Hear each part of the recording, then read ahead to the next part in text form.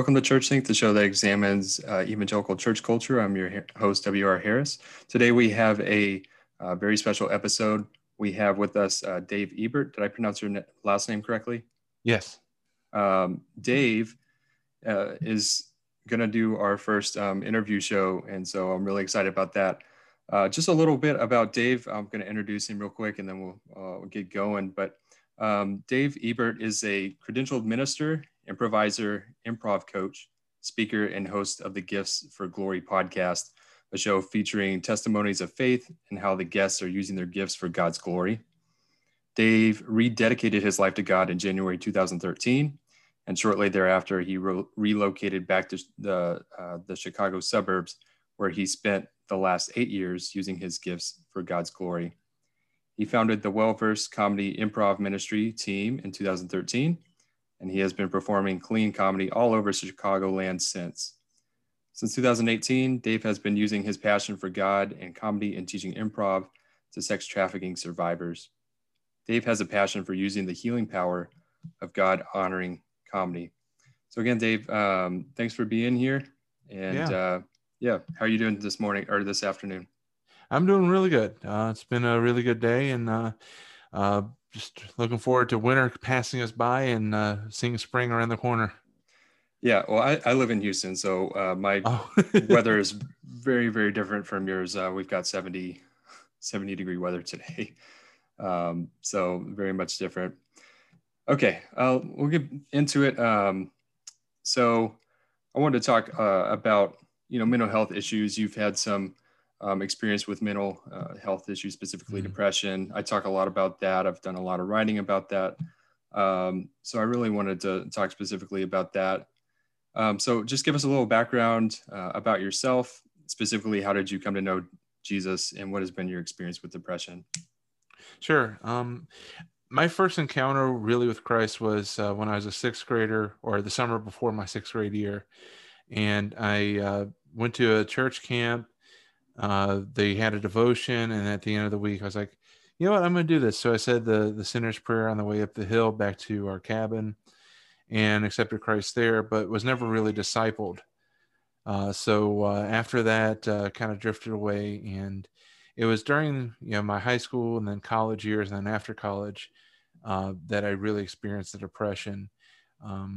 I remember the night that it became like a full-on depression. I don't remember the date, but I remember the night just sitting there. A girl had rejected me, and it was like the straw that broke the camel's back. And I just remember it was like I walked through this door from kind of flirting with it to actually walking in and just feeling the full darkness and the weight of not feeling worthy, not feeling like I was going to offer the world anything. So from my junior year in high school all the way until 2013, which is about 15 years or so, give or take, I was in this deep depression where I was constantly battling the thoughts of suicide.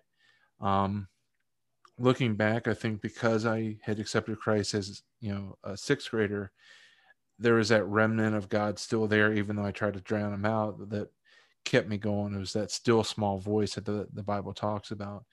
I thought it was me being too afraid to take that final step and end the pain, but it was God just whispering, take one more step, take one more day, take one more week. And that whole time I used comedy as a defense mechanism. If I could make somebody laugh, I could justify being alive. I could justify my existence. And if I could make somebody laugh, or I crossed a line and I hurt somebody, then it was just even more that voice saying, the enemy whispering in my ear, you're not worthy, you're not worth it, you're a burden, you're a problem. And so I wrestled with that for a very long time. And then in 2013, I finally rededicated my life to the Lord and really pursued him. And that led me to leave West Virginia to come to Chicago to pursue improv and comedy as an actual ministry to make a difference in people's lives. Okay, good. So what did you like found a company as far as your improv ministry? Was that just like a side hustle? What was that? Oh, right now we do have a team. We've been kind of limited, obviously, because of the pandemic and the response to it. But we have a team called Wellverse Comedy. It's myself and four women. My wife hangs around to make sure the women don't start, I'm kidding. But we do clean comedy together. We did some virtual shows over the summer this year to just try to offer a distraction.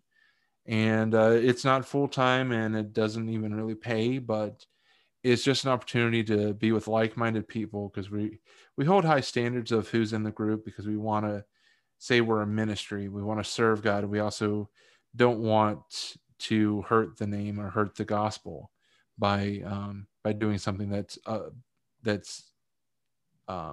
either blue or things like that, or the way we represent ourselves on social media, things like that. So technically it is a side hustle, but I am hoping one day that between performing and teaching improv, that could be where I make my living to provide for my family. Let's go back a little bit to your earlier story about growing up. What's the interaction, or what was at least your experience with the interaction between like humor and depression? I mean, for maybe someone who doesn't really know what that's like. Maybe they have depression, maybe they don't feel like they have a gift of humor. Like what did you do? What do depressed people do? How do they use humor to like cover up depression or to help with depression? Like basically what's that experience been like? How does humor and depression interact with each other? For me, and I can only speak from my own experience, and one thing that I've noticed in talking to people is that everybody's depression is different. Everybody's battle is different. There are similarities, but there are definitely differences. For me, I was always somebody that made jokes and tried to be funny. Even before I entered depression, I was the class clown. I was always trying to entertain my family. So when I hit the depression and was, full of that darkness and that sadness and, battling the self-worth and everything, me being funny was what people already knew.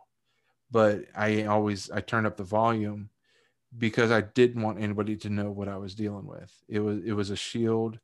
And like I said, it was a way that I could justify my existence. If I was able to make somebody's life a little bit better by giving them some laughter, then I could justify, like, hey, I did this, I made a difference. And as far as my I don't know where I'm going with it. Sorry, I lost the train You're of thought. good. Um, so I used it as a defense mechanism so that people can see what was inside, also to justify my existence. And and also the biggest thing for me was to make sure nobody else felt the way I felt. It was like me doing comedy and trying to be funny for people was me just trying to constantly put fingers in the leaks, like, picture a wall or a dam that's got a bunch of leaks, and I'm just putting fingers in holes trying to stop the leaks, and like, okay, if I can make this person a little bit better, this person a little better, this a little better, then I'm doing something positive for the world. And what I'm going through isn't in vain. And this was my life from high school until 2013. Yeah, I can relate to that in the sense of I feel like a lot of depressed people kind of have this attitude where you you you get kind of down on yourself, and you feel like you're not worthy. Yeah. And so sometimes I feel like depressed people, and I was this way, can be like really, really helpful people because they don't feel worthy of help themselves, but they want to make other people's lives better. So does that sound kind of like what you were doing with the humor? Yeah, it was, like you said, it was me trying to help people you know out of my pain and my struggle. I was doing my best to help others, Mm-hmm. if nothing else, make sure that they didn't fall in the same pit I fell in. And it's very hard because there are a lot of people who are genuinely funny or genuinely helpful like you that aren't going through that. So it's very hard to say, if you're somebody on the outside looking in, are they depressed? Are they doing this because they're covering up? And that's where it takes the intimate relationships, like the relationships that Jesus had with the disciples, like the Paul with Timothy and Barnabas, those intimate relationships where you can see that there's something not right when you get that close. But depressed people, you normally keep people at an arm's length. So that's usually a sign, is if everybody in a funny person's life or somebody like that everybody's at arm's length, and you notice that everybody's at arm's length, there might be a reason. So maybe it's time to go to a cup of coffee and just ask, how are you doing? And then they give you the fine, I'm good, I'm blessed and highly favored. Then you say, how are you really doing? What's going on? And sometimes you'll find out that nothing, they're actually good. Other times that persistence will reveal a crack in their perceived armor of, nobody's going to know how I feel. But somebody persists, you can't keep up the shield forever. Mm-hmm. Yeah, I like what you said about keeping people at arm's length, because I certainly did that. And I think a lot of people with depression do, whether or not they have a gift of humor or not. So that was one of the things that I wanted to talk to you about was, what are good things for people to do for, depressed people who maybe haven't come out about it yet. They haven't actually opened up about it. I mean, what, maybe you kind of already hit on that a little bit about, spending time with them, really being involved in their lives, really genuinely caring, going for a cup of coffee, that kind of thing. Beyond that, what do you think are some of the most helpful things that people who see someone who might be depressed can do to help that person? One of the biggest things I think is common with all depression, and as I said, nobody's experience is exactly the same. So this is more anecdotal than clinical. So and obviously I can't speak clinically, but usually if you see somebody that's got mostly self-deprecating humor, that's usually a big sign of somebody that's struggling, that uses humor, at least in my perspective. But what can you do if you suspect it? Pursue, because everybody, or most people that feel this weight and this depression and this darkness, they feel like they're a burden. They feel like they don't have worth. And if somebody's willing to say, you know what, you are worth it, and they're willing to fight past the walls and the fronts you put up to try to get to that point of closeness and intimacy, I think that starts shaking the narrative, because no longer can the enemy, because you and I as Christians know that when you are in that place, the enemy likes to play, whisper in your ear, likes to convince you of all the lies you're already thinking. So if you have somebody that's willing to shake the narrative and get close and prove that you're worth it, then it's like, wait a minute, what's true? And when you get to that point of what's true, then now there's a desire to find out what's true. And if you have somebody that's willing to walk with you through that, that makes it all the difference. Now, a lot of depression is medical, where there's something wrong that can be fixed with medicine. There's others that can be fixed through just therapy and talking. So being there and being close isn't going to be the cure. The cure, you have to rely on God, essentially, and either God will use medicine or God will just use healing. But persistence and showing that you're willing to violate the narrative that the person in depression is believing, that can create the opportunity for change. I've never heard violate the narrative, but I think that's a really good way to put it, because we do, especially depressed people, introverted, depressed people, we can get these narratives in our heads and they become very much ingrained. Disrupting that narrative, I've never heard it put that way, but I think that's what you're doing. And that's such a important part of helping somebody and helping someone to heal, I think. And, like you said, there might be a medical component. Either way, I mean, I have a medical component with my OCD and depression, but either way, I mean, help, getting into someone's life, really getting in and being, personal with them and communicating that you love them, you really care for them, disrupting the narrative, violating the narrative, like you said. That's whether it's medical or not, or something of both. That's really, really helpful for depressed people, I think. And I want to add too that there is no shame if you need the medicine to cope with it. There is no shame, just like and I think that the church is coming around. I think society is starting to come around a little bit, that there is always this thing that, oh, if you just do this, or if you just believe that, or if you just pray it away, that depression and mental illness will just go away. Sometimes it needs medicine, just like you wouldn't talk to a cancer patient like, well, if you just had more faith, if you just prayed more, it would just go away. You don't need the chemotherapy. Or the person that's on diabetes medicine. You don't walk up and say, well, if you just pray, it'll go away. You don't need that medicine. The same thing for somebody that's got a medical depression that needs to be cured or treated with medicine. We shouldn't ever shame them, because it took a huge step on their part to be even able to ask for the medicine or for the help. So to shame them, you're just reinforcing the lies of Satan, saying that, you're failing and you shouldn't depend on medicine. Well, no, sometimes you do. Absolutely. I mean, I've been, harping on that exact thing for a while. That was part of, some of the books I've written. And so I love that you said that, especially the part that it does reinforce, some of the lies that the devil is telling those people. So no shame at all. I agree.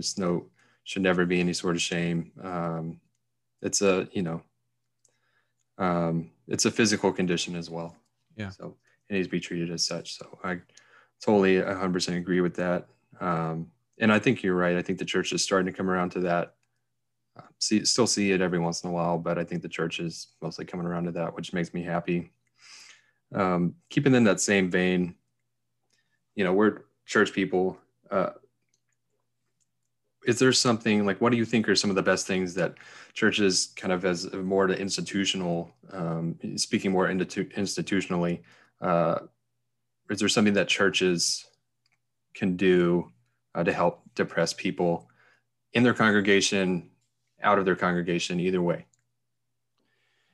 I think education is one thing that churches could do institutionally. Is if you have leaders in your church that are leading the small groups, especially for larger congregations where it's not the pastor's job to minister to everybody. He ministers on Sunday, but it's the small group leaders. It's the ministry leaders on the smaller level that have the person-to-person contact. I would say that education, saying these are the signs, look for it, and then that's one step. The other thing is teach them to be more in tune with what God's speaking, because God will tell you if there's one of his children that needs help. And if you walk by somebody, you get that twinge or you get that feeling in your head, like, I need to talk to that person. There's probably a reason. And even if it's a stranger and you're like, I'm too busy, if you feel that nudge, that very well could be God saying, hey, I need you to reach out to this person because they're in a bad way. And so I think education of your leaders so that they can recognize it in their small groups, and then just everybody within the body listening for God and let him point out to you how you can help. Sometimes we think that we can come up with the plans, but Proverbs tells us man makes his plans, but God directs our steps. If we more rely on God to direct our steps, then we can find those people who recoil into the background, who try to hide in plain sight so that nobody knows what they're going through. But God knows, and he will equip us if we're willing to go and speak to somebody and perhaps save their life, if not save their eternal life, because God was able to use us to minister to them. So education and just trying to sincerely be in tune with God's will, I think, are the two biggest things that churches can do and people within the church can do. I think one of the, at least for me, one of the harder things is just taking that time to listen, because I get so busy and I'm so caught up in the next thing I'm supposed to do. Yeah. I haven't found a great way to deal with that, to be honest. So, yeah. You know, and these things don't help. Yeah, they don't. Phones don't help for sure. That's one thing. I don't know about you. I try to, especially when I'm somewhere like church. Yeah. Try and be completely there. I try not to look at my phone. I think that's helpful. And one of the best ways to do that is bring your physical Bible. So you're not like, oh, okay, I'll read my Bible app. And then all of a sudden you see that little light flashing. Oh, I've got a notification. Mm-hmm. And so that's like, you're not fully there because you're wrestling with yourself. Do I look at the notification or not? If you have your physical Bible, you turn the pages, you're not even needing to touch your phone. So right. That way you can be fully there in the moment. Mm-hmm. That's another place I feel is like I rely on my phone too much. And as the pastor says, turn to Luke 3 and you're flipping, and then all of a sudden you see, so-and-so commented on your photo. What did they say? And it's like all of a sudden I'm wrestling like, no, I'm in church. I need to focus. And now I'm missing the message because I'm not fully there. So that would be just a random suggestion I have. No, I think that's good though, because I think that's a huge, you may disagree, I don't know, but I think it is a huge issue just as society in general. And especially, if we're going to be the body of Christ, we're going to be the light of the world. We need to connect with other people. That's my opinion. We really need to do that and do the best we can at it. When we have church services, whether that's Sunday morning or Wednesday or whatever, those are connection opportunities. And that's extremely, in my opinion, extremely important, not just for connection within the church. That is extremely important, but anybody else who may not, who just may be visiting, in our, I'm sure you've seen these statistics, but there's alarming statistics I found about loneliness in our society. I've seen up to like 75% of people say they have at least some degree of loneliness, according to, like Cygnus surveys. And there was another fairly reputable site I saw that on. And so that really, really is a burden for me is how do we, I think the church really needs to lead the way in combating that loneliness. And the phones, it's legitimate. I think the phones don't help. You're connected to everyone, and yet you're, far away from everyone all at the same time with the phones. And that's, we need to be able to be like with people face to face and, be with them, and, COVID aside.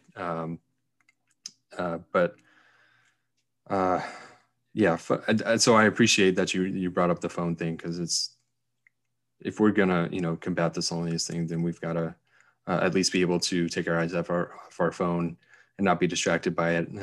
At least when we're, in some of those more social settings where we can make a difference and get to know some people who we may not otherwise get to know. So, any other thoughts there?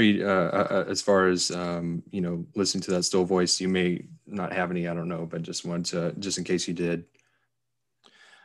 I think that it can't be understated, or can't be overstated, how important it is to find a way to listen to that still small voice. Because like you said, we're so busy. There's so much going on, so many things on social media. You got friends, spouses that are like, hey, did you see this post? And it's like, there's so much going on.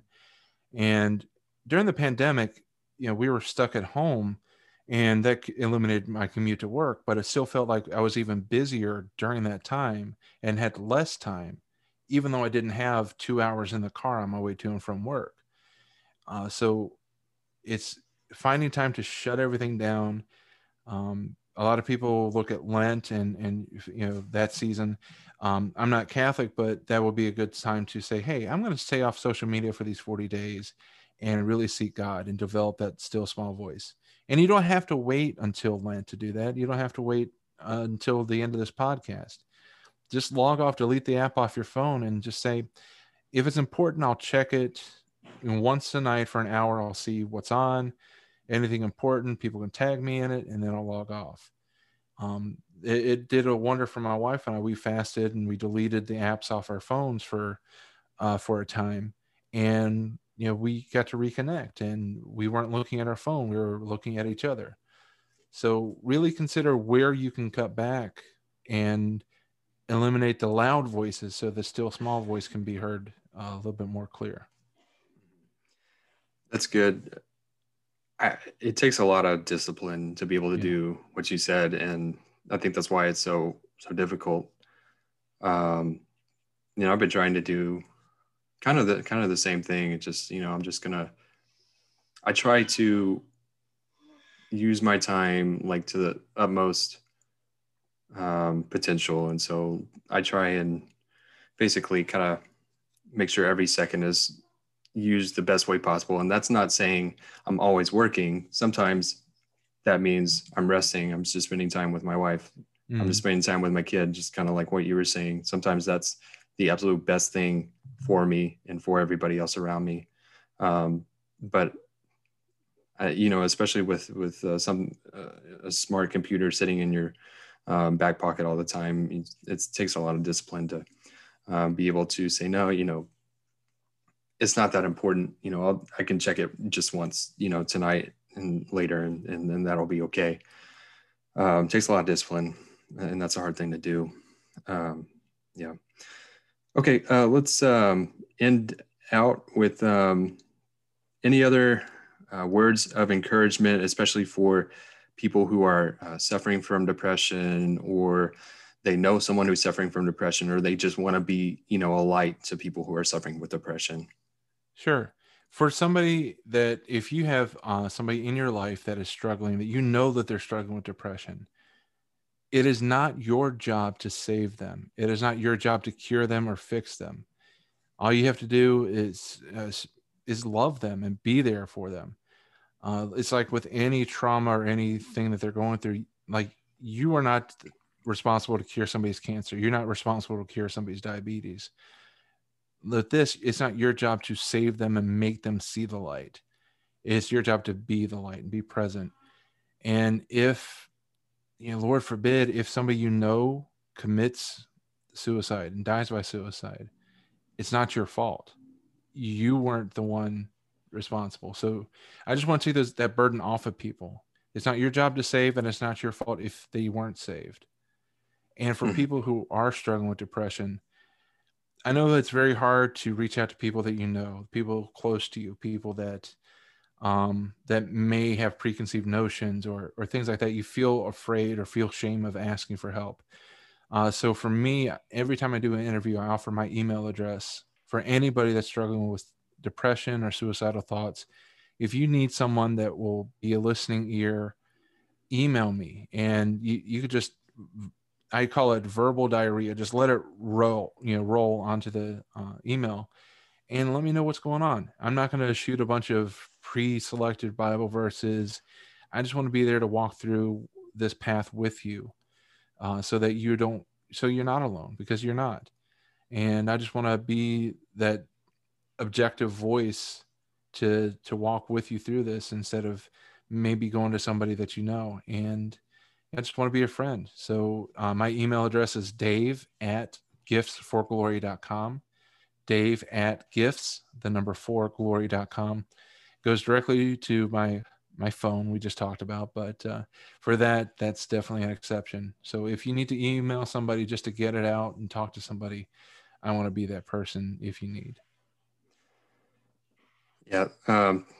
Thank you. That's powerful. And I don't think it's stated enough what you said about it's not your fault. to people who are trying to help others. You only have so much control. Yeah. So, and even if you're praying, even if you're doing your best to help them. So I appreciate you bringing that up. I don't hear that a whole lot. And so I think it's good to bring that into the conversation. This has been good. It's been good and powerful. I really hope that if you're listening, that you got something out of this and can help other people. You can reach out. I pray that you will have the perseverance to reach out to others if you're struggling. You know, people. It's hard, but if you're struggling with depression, OCD, like I do, any anxiety disorders, you need some help. Reach out. Take a step. Just take that step, even though it's really difficult. Take that blind leap of faith, and it can really do some amazing things for you. So this has been really good. Dave, thanks so much for taking the time to talk with me. And God bless your ministry, man. God bless your ministry.